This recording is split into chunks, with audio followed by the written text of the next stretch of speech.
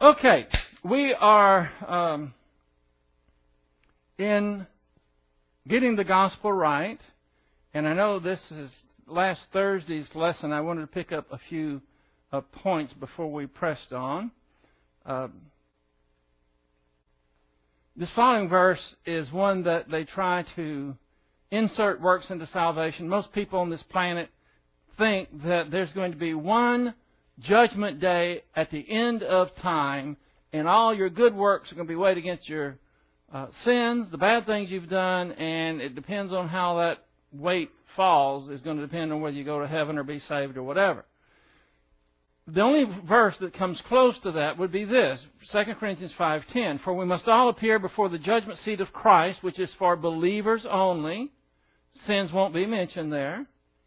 "So that each one may be recompensed for his deeds in the body." That's the purpose of it, is to see if you're going to be rewarded or decorated or not.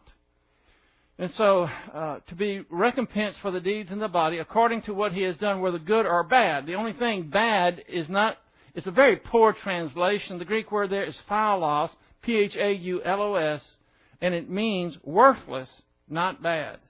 And there's a big difference between worthless and bad, because bad kind of has a connotation of sin, and there is no judgment for sin because Christ has already taken that judgment for us. And this is what we kind of explained there. Acts 15:1 is one of the first places that we see the gospel coming under attack in the first century. Acts 15:1, "Some men came down from Judea and began teaching the brethren, unless you are circumcised according to the custom of Moses, you cannot be saved." They acquiesced to the fact that, okay, we'll accede to the fact that Gentiles can be saved, which they didn't want to give that up, but they did. However, they still have to be circumcised if they're going to be saved. And, of course, Paul would not let that pass, and there was a big stink over this. They finally had a council, and it was resolved that circumcision nor anything else, no other thing other than faith alone in Christ alone, is required for eternal salvation. And then Acts 15:24, there were people who were unsettling the flock, and so they sent Paul and Barnabas and a few other very distinguished guys to go with them to settle this. The fact is, you can't let these things take root and grow. These are heresies, and they have to be dealt with, and Paul dealt with this, and this is giving us the format to handle issues. If something crops up in a local church, if it crops up in a family, if it crops wherever it crops up, it has to be dealt with if they are trying to add works to eternal salvation, and this is what they did. The point is here, someone who proclaims a false gospel, that's not the time to be lazy or afraid to speak up. If it hurts feelings, if somebody gets mad, so be it. The attitude that we don't need to say anything because some other believer will probably come along to correct the inaccuracy is all too pervasive these days. Each one of us are required to fall under this category of 1 Corinthians 16:13 through 14. "Be on the alert, stand firm in the faith, act like men, be strong, and let all you do be done in love." This is a requirement, this is a warning and a command for every believer. We don't just pass it along and say somebody else will take care of it. Someone has the gospel wrong, we don't just say, well, somebody else will take care of it. We nip it in the bud. We stand firm for grace, for faith alone.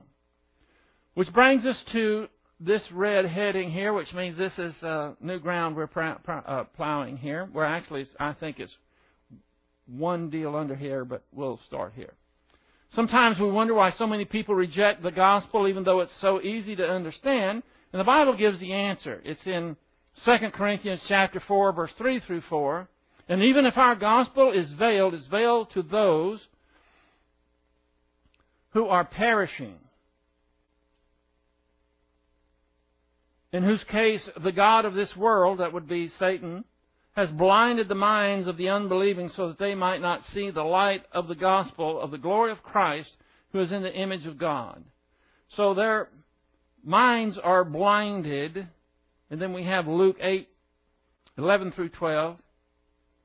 Now the parable is this: the seed is the word of God. This is the sower of seeds and where they fell on the. Some fell on good soil, some fell on the rock, some fell to the ditch, and so forth. And this is saying, the parable is this: the seed that was mentioned is the Word of God. Those seeds beside the road are those who have heard.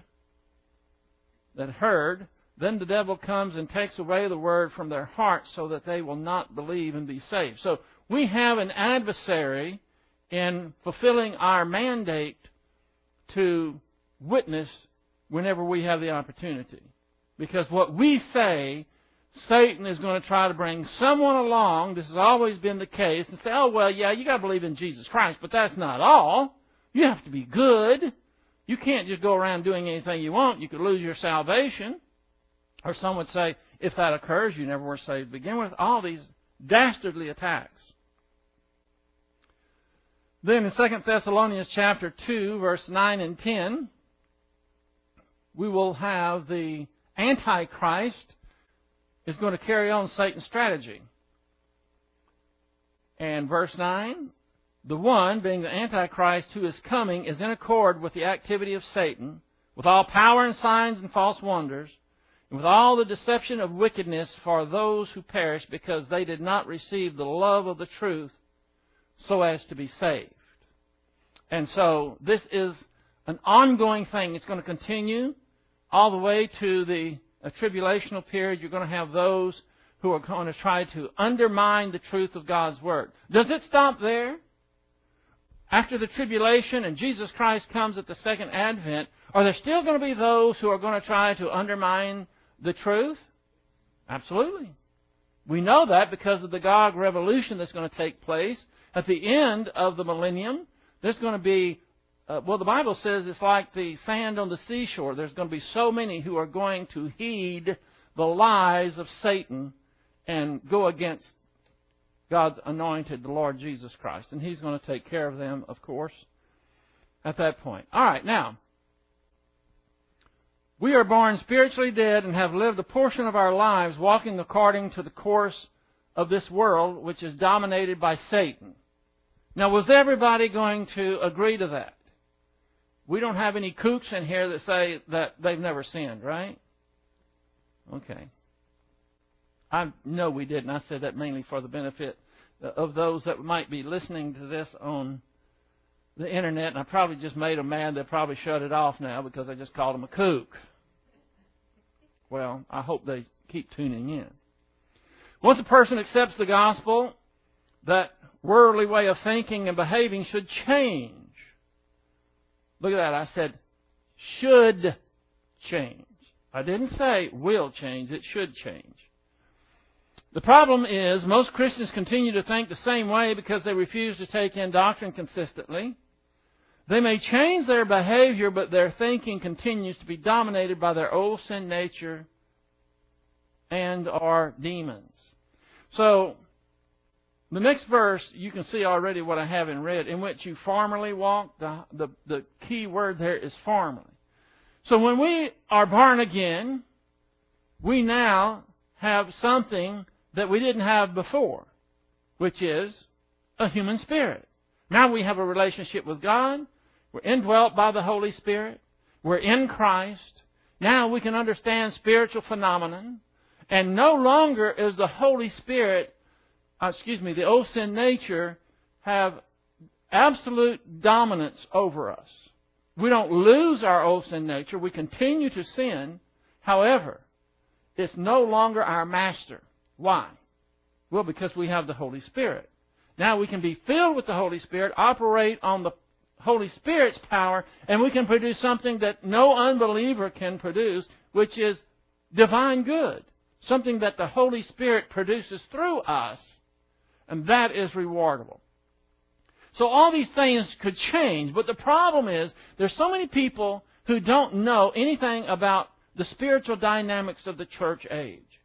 All they know is a little bit about, well, if you're saved, you ought to be moral. You ought to obey the Ten Commandments. But that's about all they know. And so what they do is start changing their behavior, but it's an outward expression. It isn't coming from the inside. And you can only manage that for so long.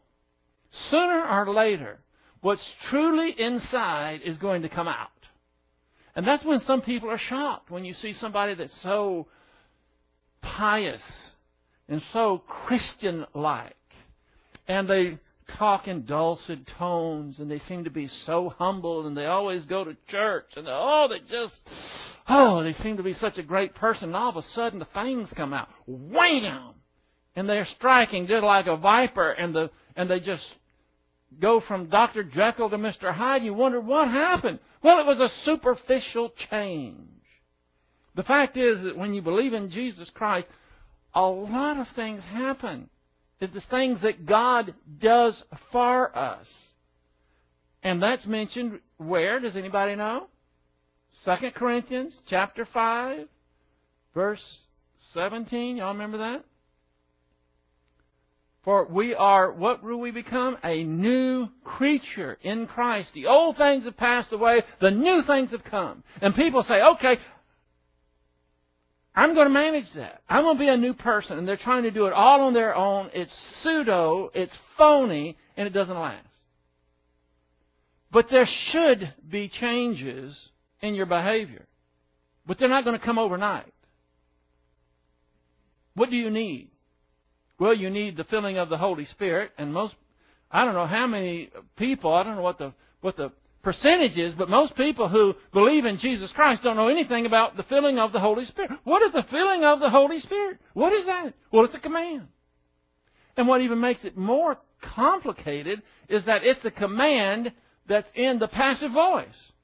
It's not telling you to do something, it's telling you to receive something. All right, how do we receive the filling of the Holy Spirit? The empowerment of the Holy Spirit. How do we get that? Do we go out there and hustle and as a reward we get this? No. Very few Christians overall know that you have to connect 1 John 1:9, which is post-salvational sinning, and confessing of sin means that we are what? Forgiven for those sins. No penance? No. Just forgiven for acknowledging it to God. And why is that? Because Christ has already paid for the sin. All God wants us to do is be humble and take responsibility for that sin, and boom, it's forgiven. We are back in fellowship with Him. We're right with Him, and that's when we are filled with the Holy Spirit. That's how it works. That's how we can be spiritual and still carnal, which are the only two categories, or the only two statuses, if you can say that, in the Christian life. Right now, you're either carnal or you are spiritual. That's why we stop each time before we start Bible class to give you a moment of silent prayer. If there's any unconfessed sins, you employ 1 John 1:9, and bam, you're filled with the Holy Spirit. Now you can understand the spiritual phenomenon. Now you're ready to go. Not many people understand that, and so they try to fulfill the Christian way of life in their own power, and you cannot do it. The Bible tells us to love your neighbor. Who's your neighbor? Well, doesn't necessarily, especially in the country, you would think that'd be easy to do. I have a neighbor that moved in, and they live about a quarter of a mile from me. They're my closest neighbor. And I said hi to them going down the road one day, and I think that was 3 years ago. Well, that's good neighbors. When I lived in Houston, I lived in a subdivision, and I had neighbors on each side. You know, the ticky-tack house deal. And I knew one on each side. I knew their name, and I would say, "Hi, Jim. Hi, Fran. How you doing? I'm going." And that was it. Didn't know anything. And when I went to the country, I thought, well, whatever social life I have is over. Boy, was I wrong. Just because you live far apart doesn't mean there isn't a lot of social life. There's a lot more social life in the country, at least there used to be, than there is in the city. It was for me. I mean, there was always an anniversary, a graduation, a certain date, any reason, you just let's have a party and dance, you know, the bum, you know. Anyway, the whole point is it's something that God accomplishes for us. And the whole thing is our life should change after we're saved, but it doesn't change overnight overtly in our behavior. If you had a problem with patience before you were saved, the day after you're saved, are you still going to have a problem with your patience? I can attest to that. I'll put my hand up for that one. I know that one's true. It takes time. It takes spiritual growth through taking in the Word. That's what changes behavior. Ephesians chapter 2, verse 1 and 2. I want you to go there, please, in your Bibles.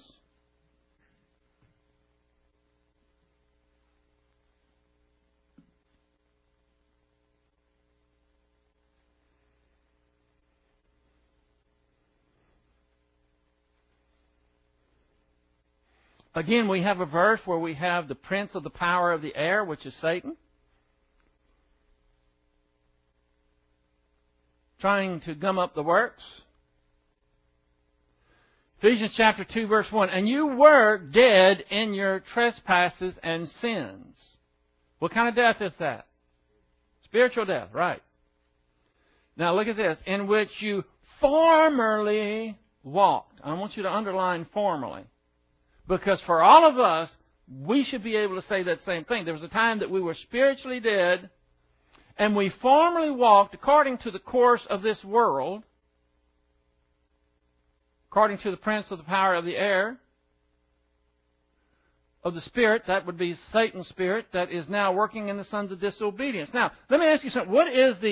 What would your behavior be like when you formerly walked according to the power of the air? Are we talking about antinomian here, or are we talking about an aesthetic, legalism? Which one? Yeah, both. It can be either one. It just depends on your own personality and your own makeup, what's in your soul. Some people gravitate automatically. They're the ones that are going to be the rebel rousers, the hell raisers, the ruffians, and that type. And then there's going to be others that are over here, and they're up on their sanctimonious high horse, and they're judging all these people that are in this antinomian group, thinking, oh, how horrible these people are. And the sins they're committing are worse than the sins over here. At least that's what Christ had.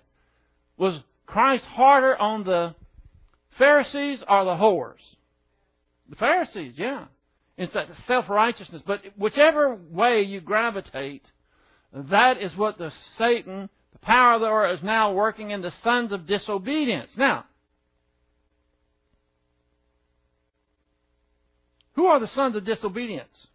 Is that talking about believers or unbelievers?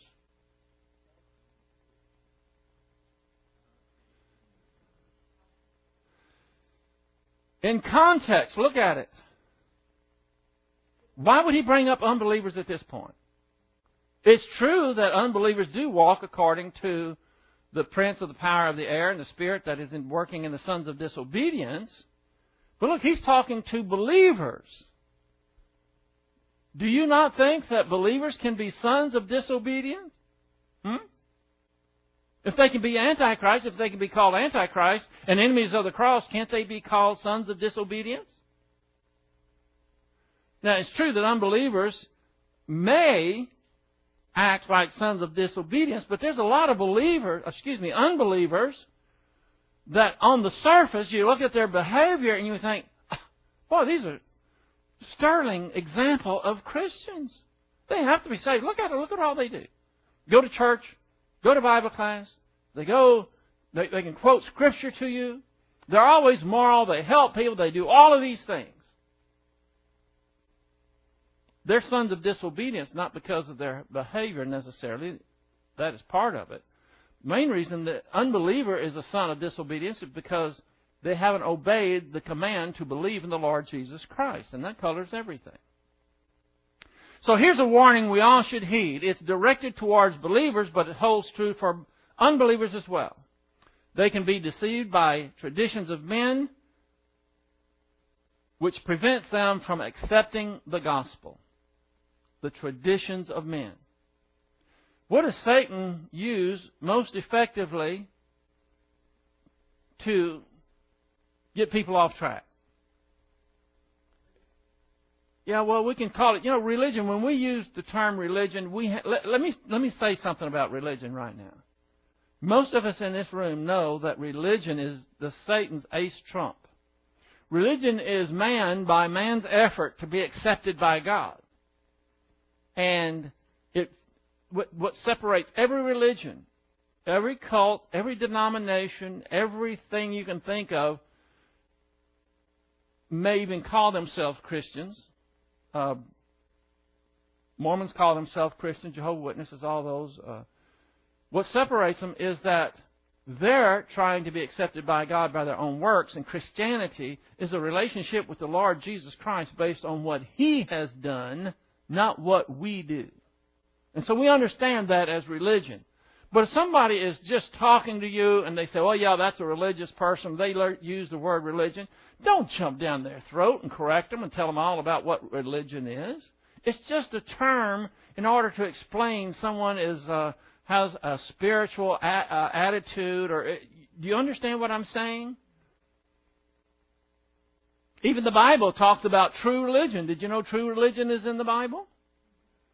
So we have to describe things with words, and when we use the term religion, or when we hear it and we apply it to Buddhists and Hindus and Muslims and all the people that are trying to work their way to heaven, we call it religion, but we don't want to take that too far and play spiritual king of the mountain, correct everyone that doesn't use it that exact same way.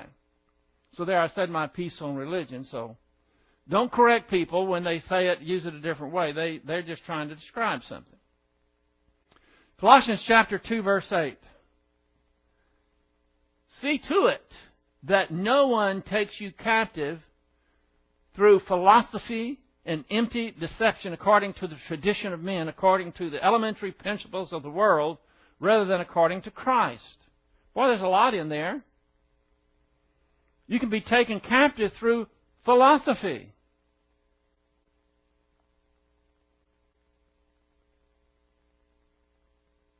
And empty deception according to the traditions of men. Can you think of any religions that are founded on tradition rather than the Word of God? Any come to mind? Like 1/4 of the world's population is one?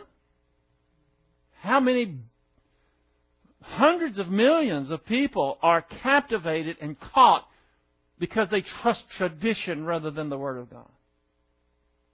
And that is, you can see how successful that worked, and so it still works. And philosophy, it might sound good, it might resonate, but it's just empty deception.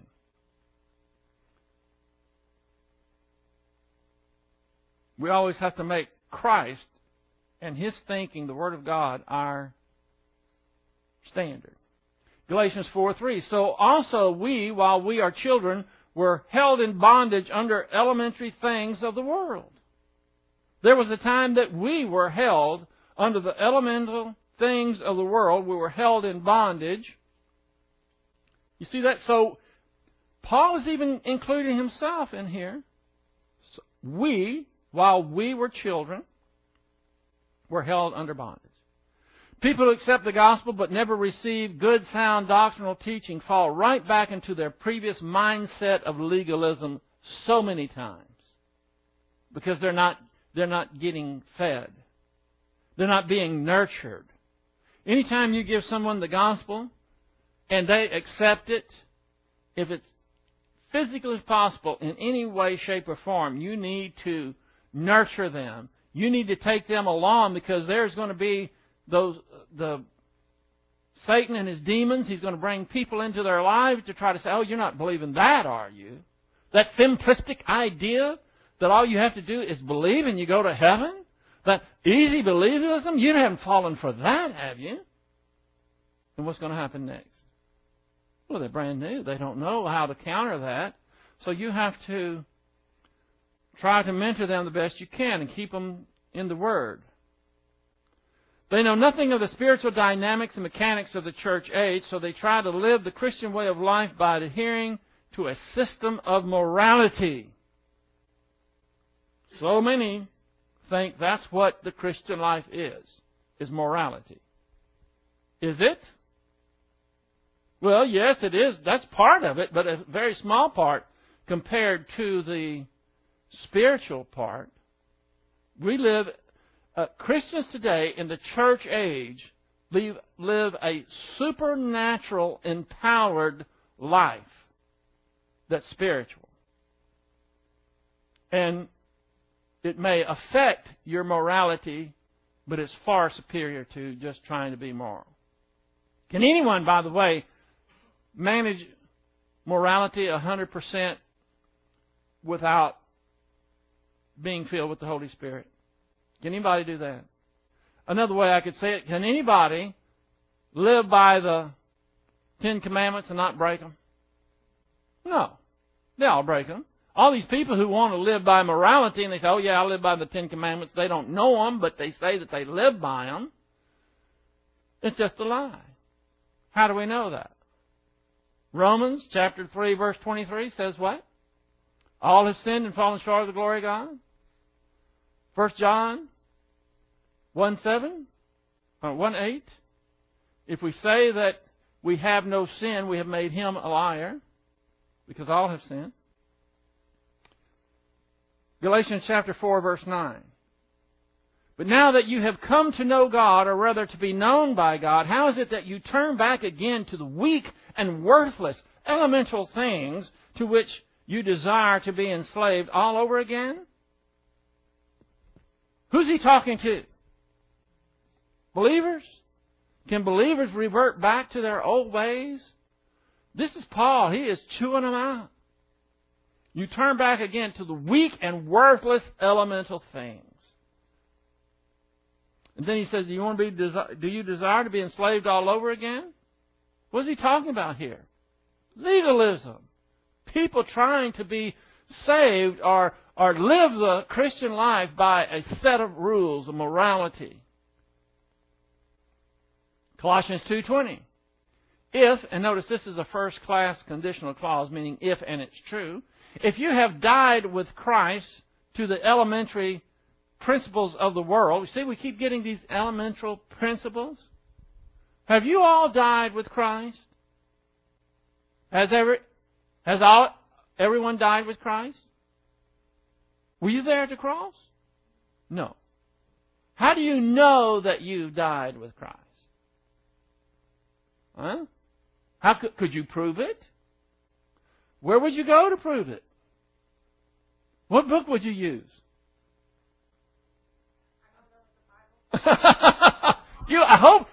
Can we at least agree that we would go to the Bible? Okay. Well, that's one right there, yeah. But there's another good one. I know you know where it is. Romans chapter 6. Remember Romans chapter 6? For you have been crucified with me. All this is positional. So he says, if, and you have died with Christ to the elementary principles of the world, why is it you were living in, as if you were living in the world, do you submit yourself to decrees? This would be taboos and legalism. Now, what is it that's so significant that we have to connect the dots to know that we do not have to be enslaved to the elementary principles and to the taboos and the traditions and the decrees of mankind? What does it mean when it says you have died with Christ? What is it talking about? What? Right. It's talking about positional. But see, when Christ died on the cross, He not only died for our sins, He also died unto our sins. And what that means is He broke the back of our old sin nature. He didn't do away with it, but the absolute control over our lives is broken. Never again does it hold sway over us. The only reason you sin is because you fall into temptation and you're weak, but you decide to do it. You have the power not to sin because you have the Holy Spirit. You have the filling of the Holy Spirit. But there's one other thing that you have that we can't leave out of the mix. What is that? Volition. Free will. And as long as we have free will and Satan dangles this cotton candy sins out in front of us, we want to grab it. So he's saying if you've already died these elemental principles, if when you accepted the gospel you understood that it was by grace alone, there's no way you could work for it, why are you trying to work for God's approval now? Why are you working to try to be accepted by God now? You've enslaved yourselves again into taboos and legalism.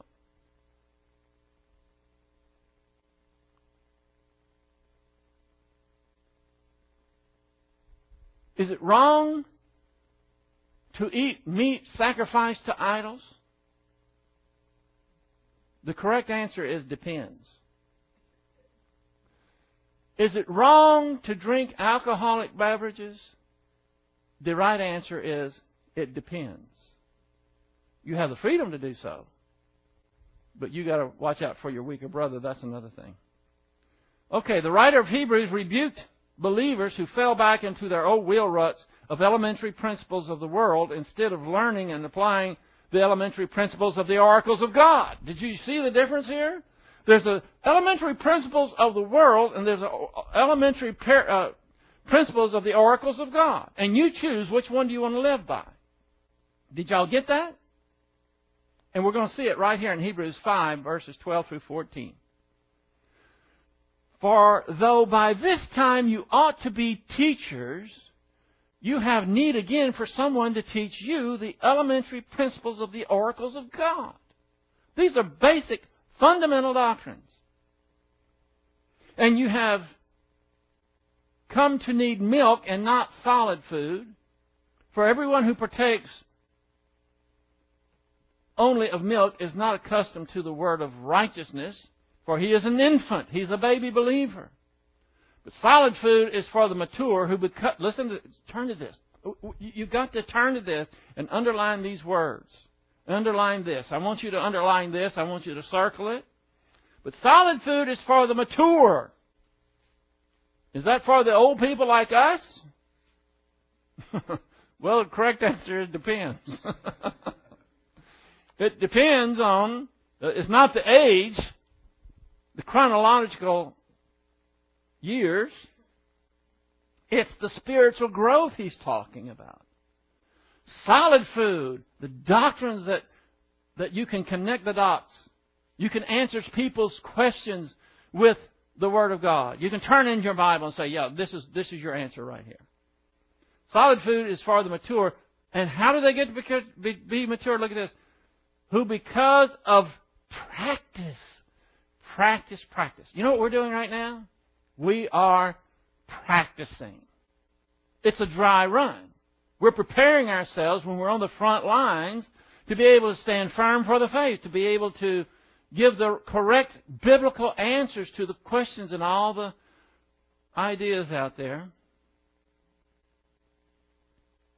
Who because of practice, what that means is taking in the Word consistently, have their senses trained to discern good and evil. Have their senses trained to discern good and evil. I know that older people like us, I keep saying that, I'm sorry, but it's true. Older people like us, the younger people tend to come and ask us questions. Do you get questions? Do you have children, grandchildren? Do you have people coming to you and they say, what do you think about this? Now, if they know that you are a spiritually mature believer, they're going to be much more apt to take what you say to heart and to apply it. I can't tell you how many times I get, not daily, but nearly daily, I get questions. You can't believe some of the questions that I get. People write them to the internet, and then Ron forwards them to me. And sometimes do you know something about this ministry? Do you know about this organization? Do you know about this? Do you know about that? What is it that I must be able to do? I have to be able to discern between good and evil, and you have to do the same thing. And the only way that you're able to do that is have your senses trained by practice. Practicing in the Word, taking the Word in over and over again. That's how you do it. Okay, we're about to make a major change. I hope that there's a lot of sore toes out there. That we all have been at one time in the clutches of Satan and lived and walked by the oracles of the world, the principles, elementary principles of the world. But now there should be a difference. There should be a change. And it comes from that consistent practice in the Word, training your senses so that you can discern good and evil. And you have to do it because people are going to come to you. They're going to ask you questions. Even if they don't ask you questions, they're on the sideline and they're looking at you.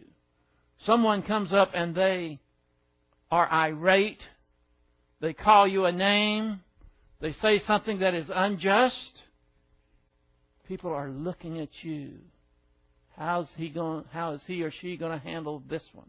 Are you going to handle it with grace, like a royal family aristocrat? Are you going to get down on their level and sling mud with them? People are watching, and we have to be able to not only know how to discern good and evil, we also have to make the right decisions in the right circumstances.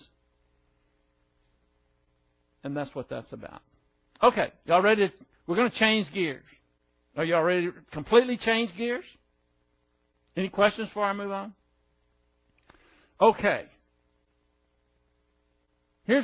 I'll just bring that up higher where you can see it. You know, I'm in this series especially, I'm teaching things that I've never seen anybody teach. Never even go to those areas. I never saw anyone go and talk about how people crave the experiential. They crave the scintillating and the emotional and all this.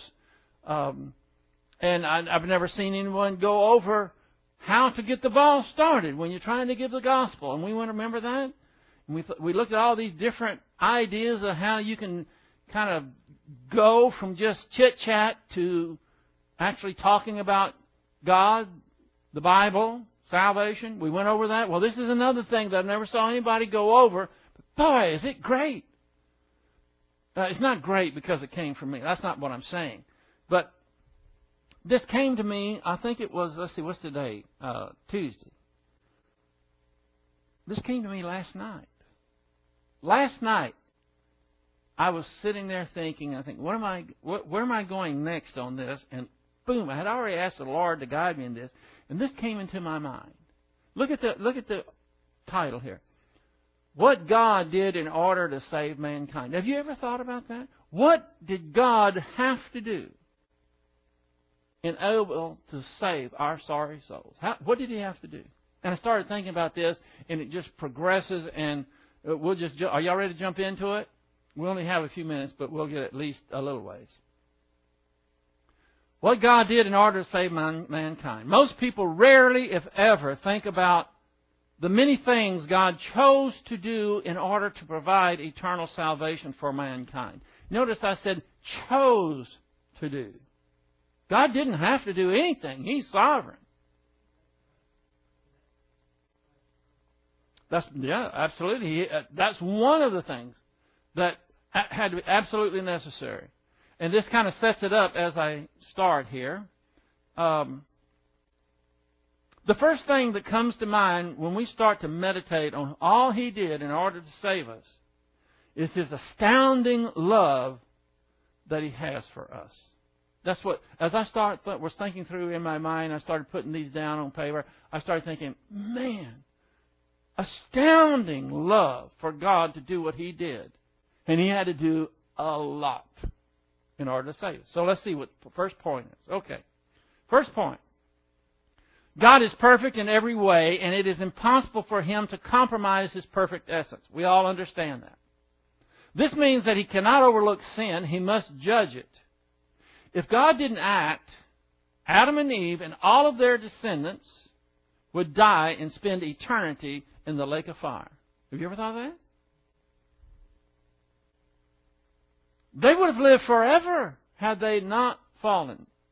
All these thousands of years between the time, let's say the day before they ate of the fruit, and now, if they had not ate and still hadn't ate to this point, all these, 6,000 years or whatever it is, they would still be in the garden. They would not have aged one bit. They would still be picking kumquats or whatever it is they ate and dressing the garden. That's what would have happened. But when they fell, everything changed. Even the earth itself changed, didn't it? And if God had done nothing, if He would have said, okay, well, I gave you volition, look what you did with it. You know that I'm just. You know that I can't overlook this. The lake of fire was already created for Satan and his angels, so sorry. Now, but think this through a little further. They wouldn't, when they ate of the fruit, God said you're going to die, but they didn't die physically, did they? That wasn't their penalty. It wasn't that if you eat of this fruit, if you disobey me, you're going to croak. You're going to die the instant you ate it, just as if it was arsenic in it. That's not what happened, was it? They died spiritually instantly. Their relationship with God was broken. Adam lived over 900 years. What happened during those 900 years? He had a lot of offsprings, didn't he? Well, the same thing would apply to them. And so once this thing starts going and the population starts to grow, and you had, I don't know how many hundreds of thousands, millions of people up until the flood, if God had not acted, if it wasn't part of His plan in Genesis chapter 3, verse 15, to send the seed of the woman to take care of the sin problem, what would have happened to all these people? Lake of fire. They were so exceedingly wicked that God was going to wipe them off the face of the earth. And who interceded? Who was it? Moses. Oh, excuse me. Noah. See, you can get egg on your face and just move on. I do it all the time. So don't be afraid to guess. Noah. Noah found favor in the sight of God. And so God could have done away with it. So now what happens? Here they have 8 people that survive. And He starts over. How many people we have today? I don't know. How many people have there been from Adam and Eve? A couple of zillion, okay? Whatever the number is, if God did not act, where would they all go? Lake of fire. You see how important this first point is when you just stop and think about it? Did God have to act? No. But when He decided to save mankind, it set in motion, I've got 13 points, major points. There's probably no count how many sub-points. He had to do so many things that we never even think about in order to accomplish our so great salvation. Point 2. The only way they could be saved was for someone perfect to take their punishment. Someone had to die spiritually in their place. The substitute had to be perfect because if he was guilty of any sin, he would be disqualified to die in the place of others, and his death would be a just penalty for his own sins. You see that? So, whoever it was had to be perfect. Already we've got another huge problem, don't we? Okay, it gets much worse. Just tune in. Stay tuned. No human being could be the substitute for fallen mankind because all mankind is condemned for Adam's original sin, has an old sin nature, and is guilty of personal sins. Right?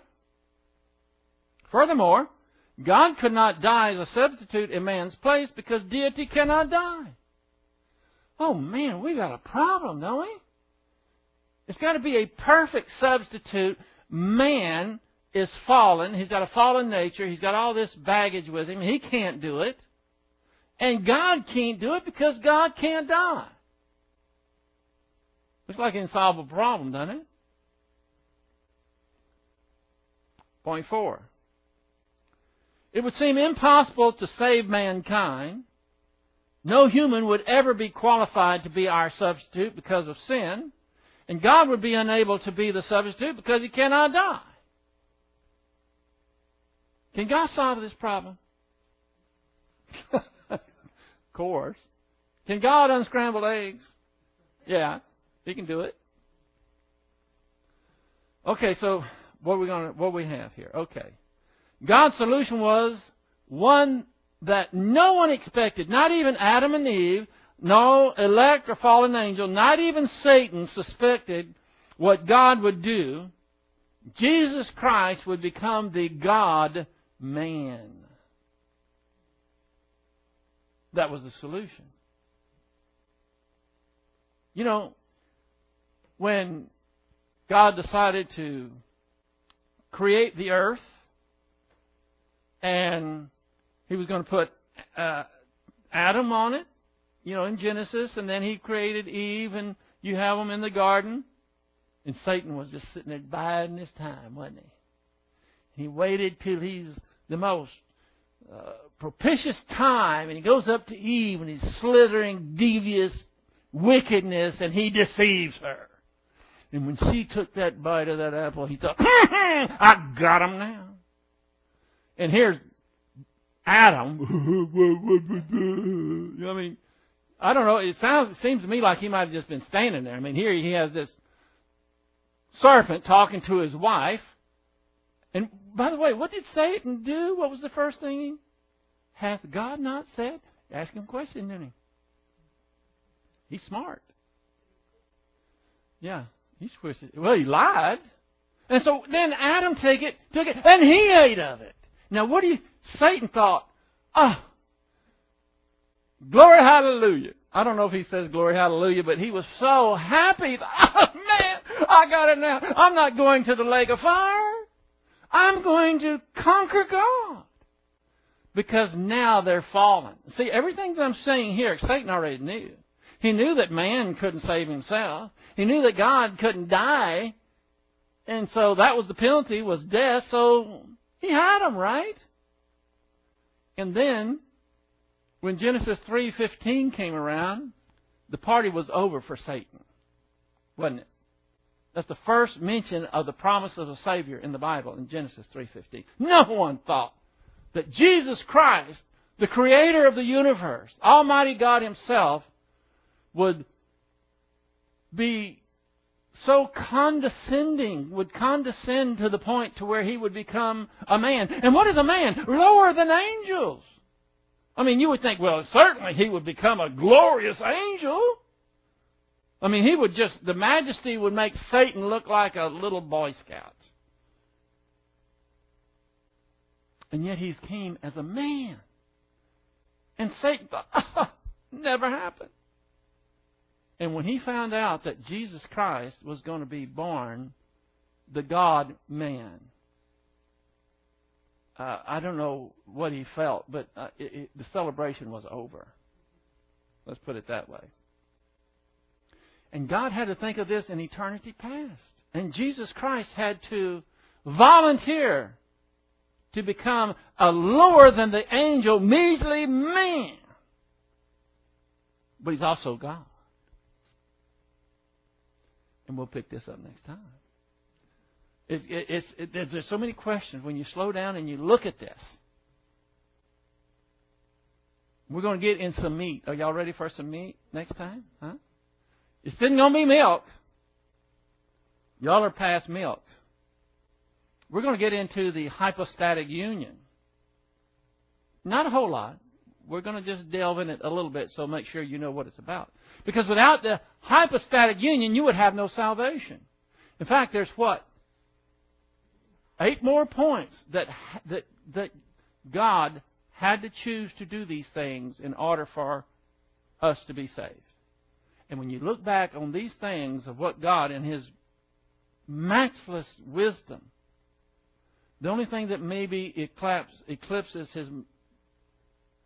His omniscience, all-knowing, is His phenomenal love for us, that He would do all this in order to save us. What a God. Let's close. Heavenly Father, we thank You for allowing us to be here. We thank You for Your mighty word that lives and abides forever. We thank You for the opportunity to recognize that we fight against principalities and powers of the air that we can't see. We also recognize that we are not powerless because we operate on the Holy Spirit's power when we're filled with the Holy Spirit. We thank You that we can pause and look at these things that You had to do. Well, You didn't have to. You chose to do on our behalf in order to provide our so great salvation. And that we would be able to give You praise and glory and have a proper appreciation for who and what You are. And we thank You for this, and we pray it all in Christ's name. Amen.